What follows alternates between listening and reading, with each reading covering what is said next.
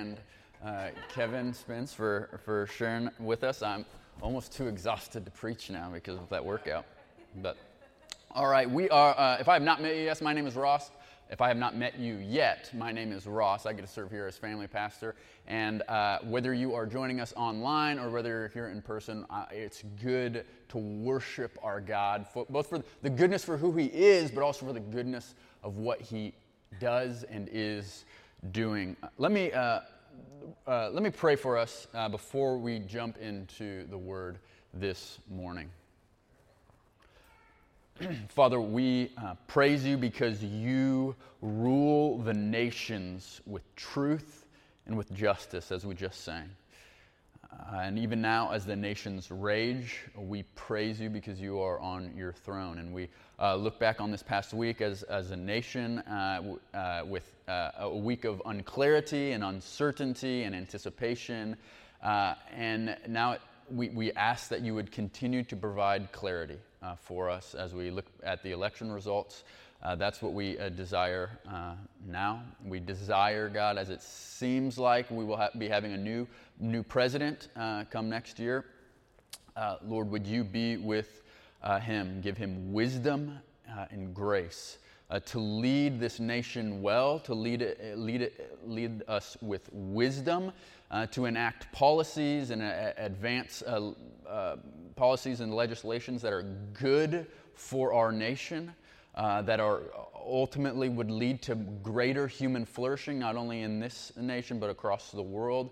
And above all, as you ask us to pray, would you give him the ability to lead so as we might be able to lead peaceful and quiet lives, so that all may come to know and to trust you. We know we can pray that no matter who's in the Oval Office, no matter who is representing us in the Senate or in the House or locally. We can trust you as the true King. So we ask you to do these things for us. And now as we turn to your word, we pray that you would change us, that you would change us by the power of your Spirit in accompaniment with the preaching of the gospel. You would change us now even in our seats. Make us more like you. Stir within us greater affections for your glory and for your word. Transform us into the image of your Son.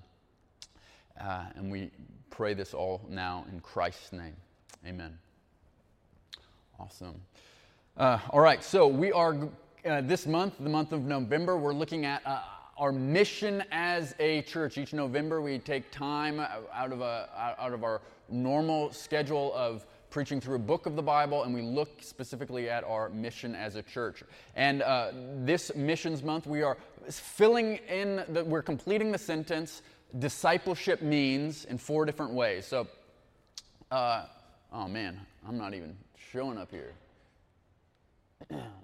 We are completing the sentence, discipleship means, in 4 different ways. Firstly, we saw last week, Justin introduced the series by saying discipleship means loving Jesus. Secondly, we will look at today, discipleship means being discipled by Jesus. Then we'll wrap up the series by looking at that discipleship means being discipled by others. And then discipleship means finally discipling others ourselves. So this is week 2, being discipled by others. And we're going to start.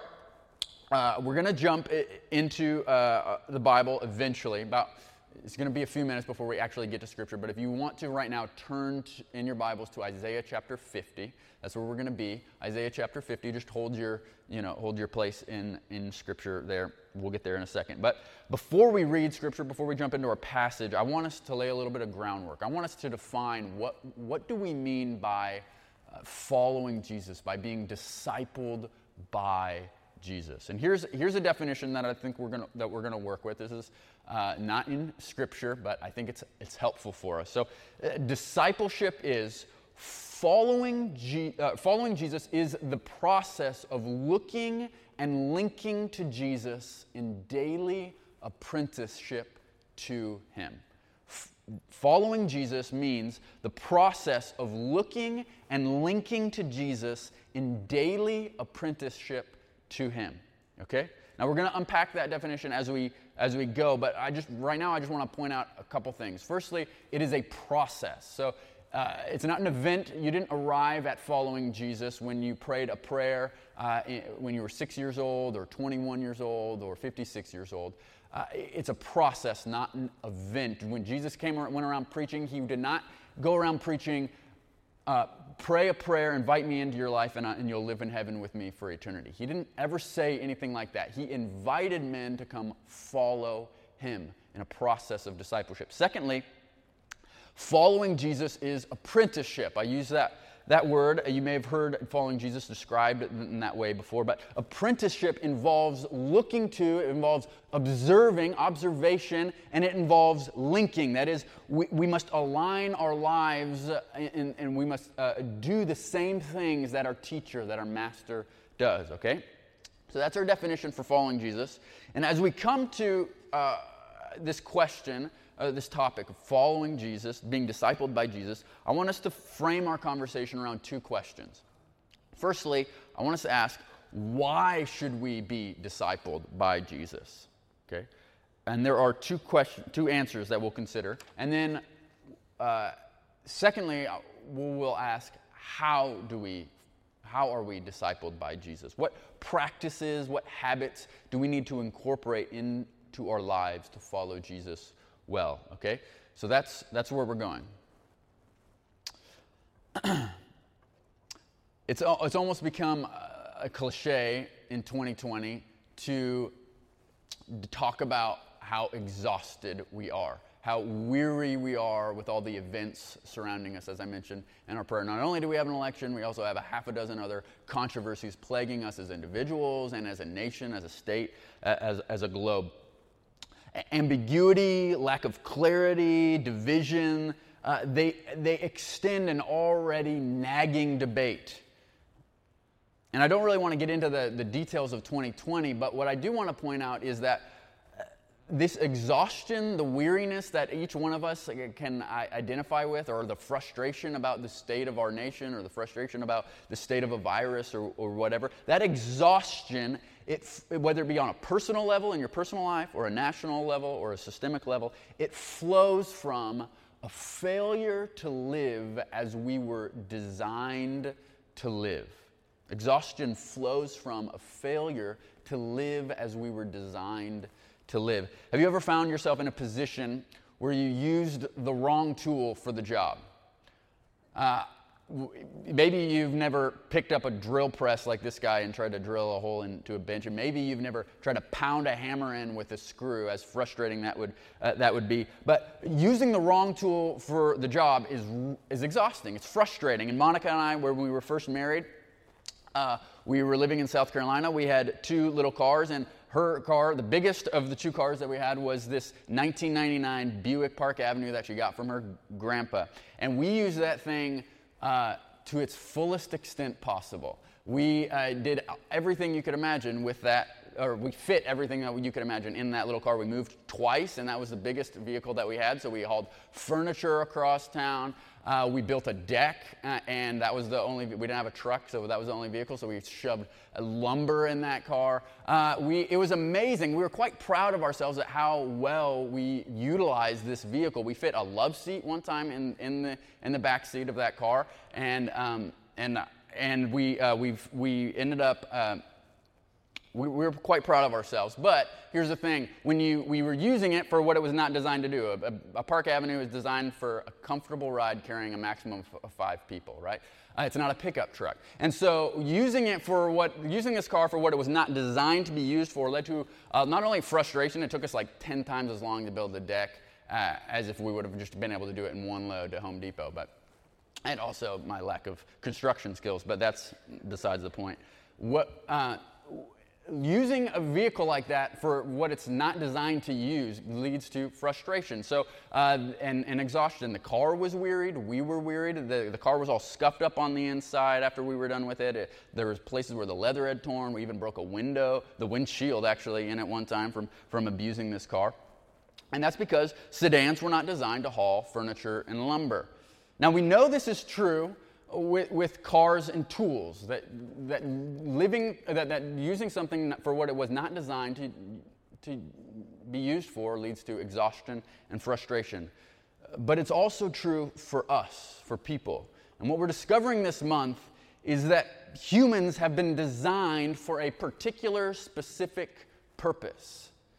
We have been created to enjoy and glorify God by following Jesus in discipleship. Yet sadly, many people in our community, many people across the world, many people, I would even fear to say, even people in this room, go their whole lives without ever realizing and experiencing this good and beautiful design. And as a result, we become incredibly weary and exhausted by living a life that runs contrary to what we have been designed to become, wears us out, and saps the life out of us. Ignoring our call to follow Jesus and to walk closely with him is like trying to use a Buick Park Avenue to do what only a pickup truck was meant to do. It leaves us frustrated and tired. And so we ask the question, why does being discipled by Jesus matter? Why does following Jesus matter? It matters because sin saps the life out of us, and it saps the life out of our world. As our world chafes against God's design, we grind ourselves into a lifeless powder. We pound ourselves down like a screw being driven into wood by a hammer. This world is wearied by sin and is in desperate need of people who know something of the life-giving, sustaining gospel of Jesus. This world needs a church of people who have walked closely with Jesus, who have become intimately acquainted with him, been discipled by him. And this is a truth that's set out for us in all of Scripture. We see from the opening chapters in Genesis 3 that when Adam sins by eating the fruit, God curses humanity, and he curses every single relationship that might be frustrated and wearied by our sin. And then we see this play out in the unfolding chapters of Genesis. We see Cain kill his brother Abel, and then every descendant of theirs thereafter is cursed by a life of agony and frustration and toil, ending in death. And then we see the same pattern pick up in the life of Israel and of God's covenant people. God saves them out of Egypt, and they spend 40 exhausting years wandering in the wilderness simply because they refuse to yield to God's good intent and design for their life. And even after they enter the promised land, they fail to do what God commands and worship him as God intends, and so he causes them to fall into the hands of oppressors and warlords and foreign kings. The story of Scripture is the story of sin sapping the life out of humanity. Every human soul and the entire cosmos strains under the weight of sin like a heavy bough of a tree weighed down by a load of wet snow. This world's rebellion is a restless pursuit that will never satisfy. And not only do we see this reality in Scripture, we also see this reality in the world around us. Every soul you encounter as you go about your week, in your neighborhood, in your workplace, in your home, and everyone knows something of that soul-sapping, soul-draining effects of sin. I remember a few years ago, I was talking to a friend of mine who was one of the happiest guys you've ever been around. He's always had a smile, always, encouraging you. He's everybody loves him. He's outgoing, really friendly. But during this particular conversation, he was not in that kind of mood. I still remember we're sitting on a couch, kind of sideways to each other, and he's talking, and you could just see visibly the havoc that sin had wreaked within him as he shared with me about his addiction to pornography and sexual sin. And this is not the first time he'd ever, I'd known that he'd been working through that, but in this particular moment, you could just see the effects of sin on his face and in his posture. His body's slouched, his head is hanging heavy, and he says to me, I remember, he just says, I'm just tired. I want it to be over. I'm so angry with myself, and I'm angry at God. Sin and its effects sap the life out of us. This world's rebellion is a restless pursuit that will never satisfy. So as we think about Missions Month and our mission as a church, we must remember this fundamental reality about the world that we live in. We live in a world wearied and worn out by sin. Your neighbors across the street, your coworker down the hall, your classmates and teachers, they are all gripped by a restless pursuit that will never satisfy. And if you don't believe me, I think you would know this to be true if you were honest with yourself about the state of your own soul. Realizing this should force us to ask, how can we be a part of bringing rest to a sin-weary world? And the answer is, relief to a world battered by sin can only be offered by those who look to and link themselves to Jesus in apprenticeship with him. So that's the reason number one. Why do we care about being discipled by Jesus? It's because sin saps the life out of us and of our world. Now we're going to turn to reason number two. So would you turn with me to Isaiah 50? You can open up with me. And it's fitting for us to look to Scripture because really, as we've seen, the entire arc of Scripture, the entire story is the story of God through Christ redeeming humanity out of our sin-wearied, worn out, and exhausted state and bringing us back to full, abundant rest with him as he originally designed.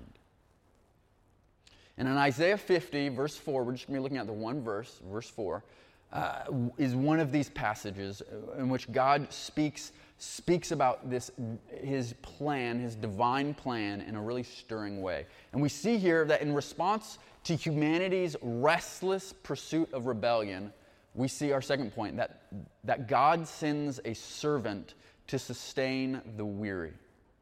So our second answer to the question, why must we be discipled by Jesus, is this: only Jesus, our servant, can sustain a world wearied by sin. So let's look at Isaiah 50, verse 4. We're going to really just kind of spend the rest of our time unpacking this one verse. So just for some context, Isaiah is written to a society that is on the brink of disaster. They have endured years of bad leadership under multiple selfish kings. And on top of this, they find themselves staring down the barrel of a gun as three major powers threaten to overtake them, to invade and enslave them. They have Assyria from the north, Egypt from the south, and then the rising Babylonian Empire way ways to the east. They're all threatening to invade them. So if there was ever a group of people who were worn out by the effects of their sin and the effects of sin generally, this is it. Israel is bruised and Israel is battered. And a huge part of Isaiah's message to them in the first 40 chapters of his book has been this: look, Israel, it's going to get a lot worse before it gets any better. If you've ever been a part of a home remodel project, you know what this is like. You're staring at your kitchen that you know needs to be, that you desperately want to be revamped. You have grand visions of new countertops or new cabinets and new appliances. But before any of those things can go into place, the demo has to happen, right? You got to rip everything out. It's going to look a whole lot worse before it looks any better. If you want proof of this, just come over to my house after church. It looks a lot worse than before it looks a lot better. And so Isaiah is telling Israel, before you will be rescued from your oppressors and restored to a right relationship with God, your nation will be destroyed, and you will experience God's judgment and be exiled to Babylon. But then in the second half of Isaiah, God assures his people with the hope that after it gets worse, it will in fact get better. That he will really redeem his people, and specifically this redemption would come through a person called the suffering servant. Suffering servant. And we know that we know today, looking back, that this suffering servant is the person of Jesus. And so Isaiah tells us that this servant would perfectly keep the covenant that Adam and Israel were meant to keep. Isaiah looks forward and sees that finally there would be a person who lived as God designed humanity to live. And Isaiah 50 is one of the places in Isaiah where this servant is described, okay? So let's read Isaiah 50, verse 4, together. This is the servant speaking, which is Jesus. He says, "The Lord has given me the ability to speak like those who are taught, in order that I may know how to sustain with the word the one who is weary. Morning by morning he awakens. He awakens my ear to hear as those who are taught." All right, so here the servant, Jesus, he's poetically describing himself, what his life would be about. And he says that God has given him the ability to speak as one who has taught. That is, literally, he has been trained, he has been discipled. That's the same Hebrew word that we get the word disciple, or that the translation of the word disciple comes from. He has been taught, he's a student, he is an apprentice who has been trained how to speak. And then why has God given him this ability to speak? It is so that he may know how to sustain the one who is weary with a word. So God looks on his sin-exhausted, sin-saturated, weary people, and he decides to send them someone who is able to sustain them, to bring comfort and rest in the midst of their weariness. And he does this with a word. Isn't that beautiful? He sustains the weary with a word. This is the Jesus we saw several months ago in our series in Matthew, back in Matthew chapter 9, you may remember. Jesus sees a man who's paralyzed, and he looks this man in the eye, and he says, "Take heart, my son, your sins are forgiven. Take up your bed and walk."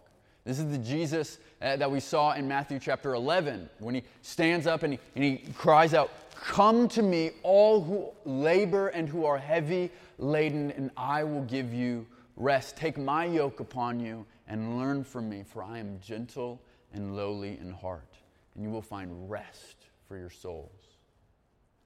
This is the servant who sustains the weary with a word.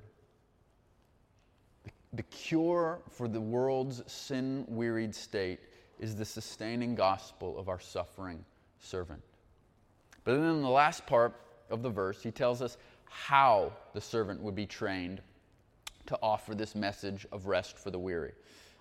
It says, morning by morning, he was awoken to hear, to receive the truth of God that he would pass on to his weary listeners. In other words, in Christ, we have a Messiah who is taught by God himself.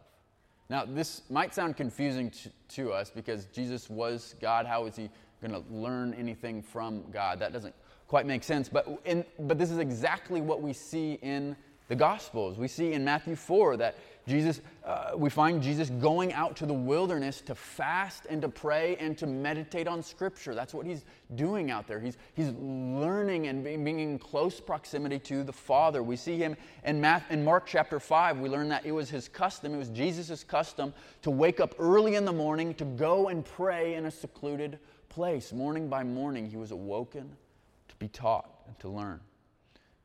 And then as a result, he could say in places like John 12, 49 and 50, Jesus says this. He says, "I have not spoken on my own authority, but the Father who sent me has himself given me a commandment, what to say and what to speak. And I know that this commandment is eternal life. What I say, therefore, I say as the Father has told me." It sounds a lot like Isaiah 50. He's been instructed by the Father, and he's relaying the message that he received from God the Father himself. One commentator on Isaiah, Alec Matier, he described Jesus as the disciple par excellence, which is just a kind of a fancy Latin way of saying Jesus is the ideal and perfect disciple, the ideal and perfect exemplary student and apprentice. He's the only one, the only human who ever walked truly with God. He's the only one in all of human history who has ever lived the truly human life that you and I were designed to live. He's the only one who lived in perfect fellowship with the Father and who did not chafe against God's good design. Yeah, though he fully embraced God's perfect intent and beautiful intent for mankind, unlike all of us, he would pay the consequences for our rebellion. And though he had followed God perfectly, he would be led to exhaustion and despair, taking on the curse of our sin. And because he took the full weight of our exhausting, life-sapping sin, those who trust in him fully find in him full and abundant rest. This is the servant that the weary and battered world of Isaiah's day needed, and this is the servant, the only servant who can sustain our sin-wearied world today. All right, so to summarize where we've been this far, we've seen the why behind following Jesus. We must follow Jesus because our world is tragically wearied by sin and needs to be pointed to the only one who can truly sustain us. But now we're going to look at the how, okay? That's what we're asking. How do we follow Jesus? And our verse for this morning, I think, shows us this as well. So our third point is this, that only by daily learning from Jesus, our sustaining servant, can we bring rest to a sin-wearied world. Only by daily learning from Jesus, our sustaining servant, can we bring rest to a sin-wearied world. If we are going to be any good to our community, if we are to make any progress in reproducing disciples, if we are going to join Jesus in bringing rest to our neighbors, then we must learn to adopt the same practices and habits as Jesus himself. And these practices and habits are what we see spelled out for us right in Isaiah 50, verse 4. Jesus was engaged in a day in, day out learning relationship with his Father. Morning by morning, he was instructed and taught by the Father. And then what did Jesus himself do when he began his ministry? He went around traveling from town to town and began inviting people, 12 men in particular, to become his own disciples. He invited others into a learning relationship with himself. He was replicating the relationship that he had with the Father. Now, in that word, disciple, what we mean by Jesus was calling disciples, that carries with it a lot of baggage, right? We saw that unpacked a little bit last week.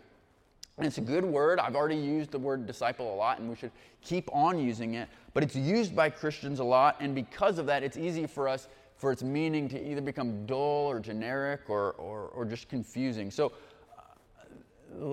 that's why we need to go back and look at the definition that we had at the beginning. What do we mean by discipleship? Discipleship is the process of looking and linking to Jesus in daily apprenticeship to him. And here's what I mean by that. Looking and linking in daily apprenticeship. Let's think for a second about what exactly Jesus was inviting these 12 men to do. Most basically, he was inviting them, he was calling them to literally and physically follow him around. Right?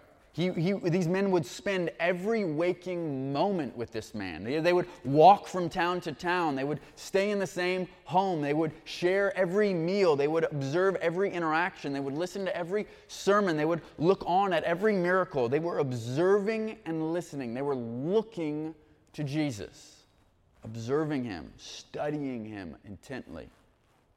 That's what Jesus was inviting them to do. But the disciples would not just passively watch, right? They weren't only looking. They also did what Jesus did. Multiple times in his life, Jesus would stop teaching and would send his disciples out to replicate, to do the same things that he had been doing. So in Matthew 10, we saw this in our series in Matthew several months ago. One example of this, Jesus sends the 12 out and he says, proclaim as you go, saying, the kingdom of heaven is at hand. That's the exact same thing that Jesus had been preaching his entire life. He's saying, preach the same message that I've been preaching. And then he tells them this. He says, heal the sick, raise the dead, cleanse lepers, cast out demons. In other words, do exactly what you've seen me do. Replicate what you've seen me doing. And now Jesus here is doing what every good teacher knows to do. His disciples do not just passively sit back and take in information, but he gives them the opportunities to put what they've learned into practice. Jesus knew that true learning requires looking and linking. That is, observing and aligning our lives to the same practices of our teacher. That's why one of the most helpful ways to describe discipleship is to call it apprenticeship to Jesus. And if you think about it, this is exactly how we learn any skill worth learning, right? If some of you are in our church are trained electricians. What does every electrician have to do? They have to go through a 2-year electrician apprenticeship. Sometimes in some places it's even more than that. They have to go through an apprenticeship to learn to become an electrician. Nurses, you have clinicals that you go through. Doctors go through residencies. Teachers go through student teaching. What do all of these programs have in common? They all involve spending a lot of time with someone who has experience, observing what they do and being taught by them while also putting into practice the same skills that you've observed them perform. Apprenticeship is looking and linking to Jesus, observing and aligning our lives to him. So, what could it look like for you, as we close here, to grow as an apprentice of Jesus? What does it mean for you to look to Jesus and to link yourself to him? Firstly, there's two things I think we can take away. First, this should reframe the way that we engage in our spiritual disciplines. Okay, that's a word that's used just to describe the practices that we do to grow and become more like Christ, to foster that.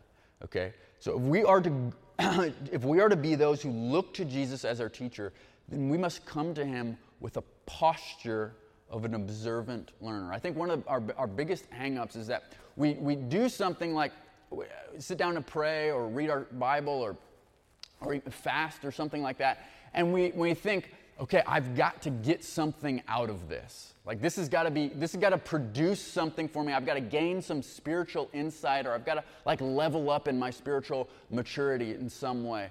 But apprenticeship to Jesus, it doesn't mean trying to master Scripture. It's about working to coming to Scripture with a posture in which you want Scripture to master you. So we come to Scripture not looking what can we get out of it, but we come looking to have the Word of God, Jesus himself, the Word of God read over our souls. We simply observe our Master in Scripture. So this means doing what Jesus did morning by morning, waking up and learning, waking up and observing. It means crawling out of bed before you look at your phone, before you check social media, before you look at your calendar. You're opening the Word of God. Maybe it's for 5 minutes. Maybe it's for 10 minutes. Maybe if you have an hour, whatever it would be, you're simply reading and observing. There's no pressure to get anything out of it. There's no pressure to manufacture a wonderful religious, spiritual experience. You're just looking to your master. You're looking to your teacher as you read of God and who he is and what he has done. What is important is that the posture of your heart be passively receptive to God's word. So we look to him in his word, but we also link ourselves to him by ordering our lives in the same way that he did. And I find it helpful to summarize everything that Jesus did into 5 categories. I say, well, to be an apprentice of Jesus means doing what Jesus did. Well, there's 4 Gospels that describe everything that Jesus did. So you're not going to list off and replicate everything that Jesus did, but I think it's helpful for us to kind of summarize it into a few categories. There's 5 things that Jesus prioritized and did, and you can argue with me a little bit about how these were organized, but I think overall this is a good summary of what Jesus did. These 5 things. Jesus was about, fundamentally, first and foremost, you can put the first one in bold, Jesus was about proclaiming the truth of the gospel of his kingdom. More than anything else, what we see in Jesus' life is him speaking teaching the gospel of the kingdom. Secondly, Jesus invested his time and relational energy into developing others. That's what he was. He invited 12 men and several others on the kind of more on the periphery into his life, and he developed them. He invested in them. Thirdly, Jesus pursued and associated with social outcasts. Fourthly, Jesus spoke out against religious, societal, and even demonic or spiritual oppression and corruption. So he speaks out and he fights against oppression and corruption. And then fifthly, Jesus sought the welfare of the poor and the sick in his midst. So you ask, okay, what does it mean? What does my life need to be about as I'm following Jesus, as I'm being apprenticed by Jesus? These 5 things. If you're a syllabus kind of person, this is your syllabus, okay? This is what an apprentice of Jesus does. This is what Jesus was about. This is what we are to be about. Now, we will never master all of these. No one in this room could ever raise their hand and say that we do these 5 things well, but we are called to be taking a stab at it. We're called to be always sharpening our skills. We're called to always be growing, always attempting, always sticking our necks out there and trying something new, replicating our teacher. So we're going to end on this note of application. I want these 5 things to kind of be in our ears. We're not going to jump into them anymore. But we want to be those who look to Jesus and link to him by daily learning from his word. And by daily doing the same things that Jesus was about. Okay? And so one of the hardest areas, I think, for us to do this in specifically is in our marriages, for those of us who are married. And it's one of the most challenging ways for us to follow Jesus and to learn from him. And so I'm going to invite up Keith Hamilton to share with us an awesome opportunity we have tonight and next week to grow as followers of Jesus in our marriage. In our marriages, yeah. Marriages. So tonight at 6:30 over here in Sunshine Park, my wife Debbie and I are going to be offering just about an hour and a half of constructing with you together a family mission statement. Now, family can be with kids, family can be a husband and wife, family can even be a single person.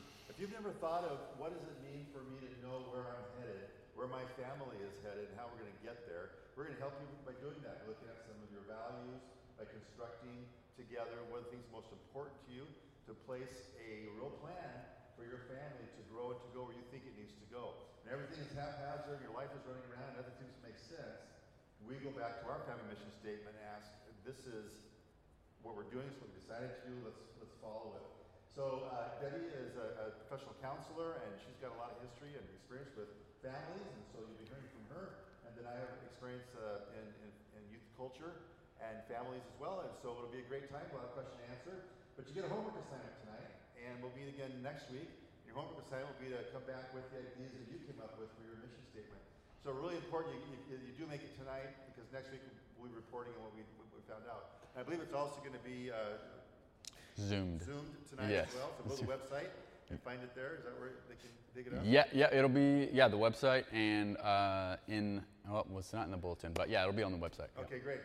So in case you can't come tonight, please join us for that. So looking forward to you over across the street. Sunshine, you're bringing dessert? There'll be a little something. Okay, Can't give it away too much. So. Awesome. Yeah, I'm really excited about that. Keith and Debbie bring a lot of wisdom and experience to the table, so I'm looking forward to that tonight at 6:30. If you haven't come to any of the other marriage classes yet, that's okay. This is kind of like a standalone thing, so come at 6:30. Childcare is provided. We'd love to have you there. Now let me close us in prayer as the band can come up. Father, we praise you because you are a good and gracious God. You are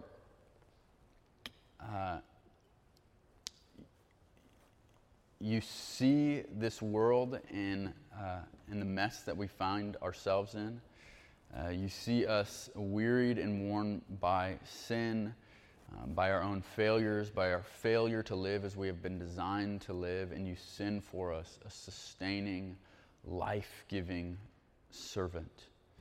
So Lord, teach us to follow that servant.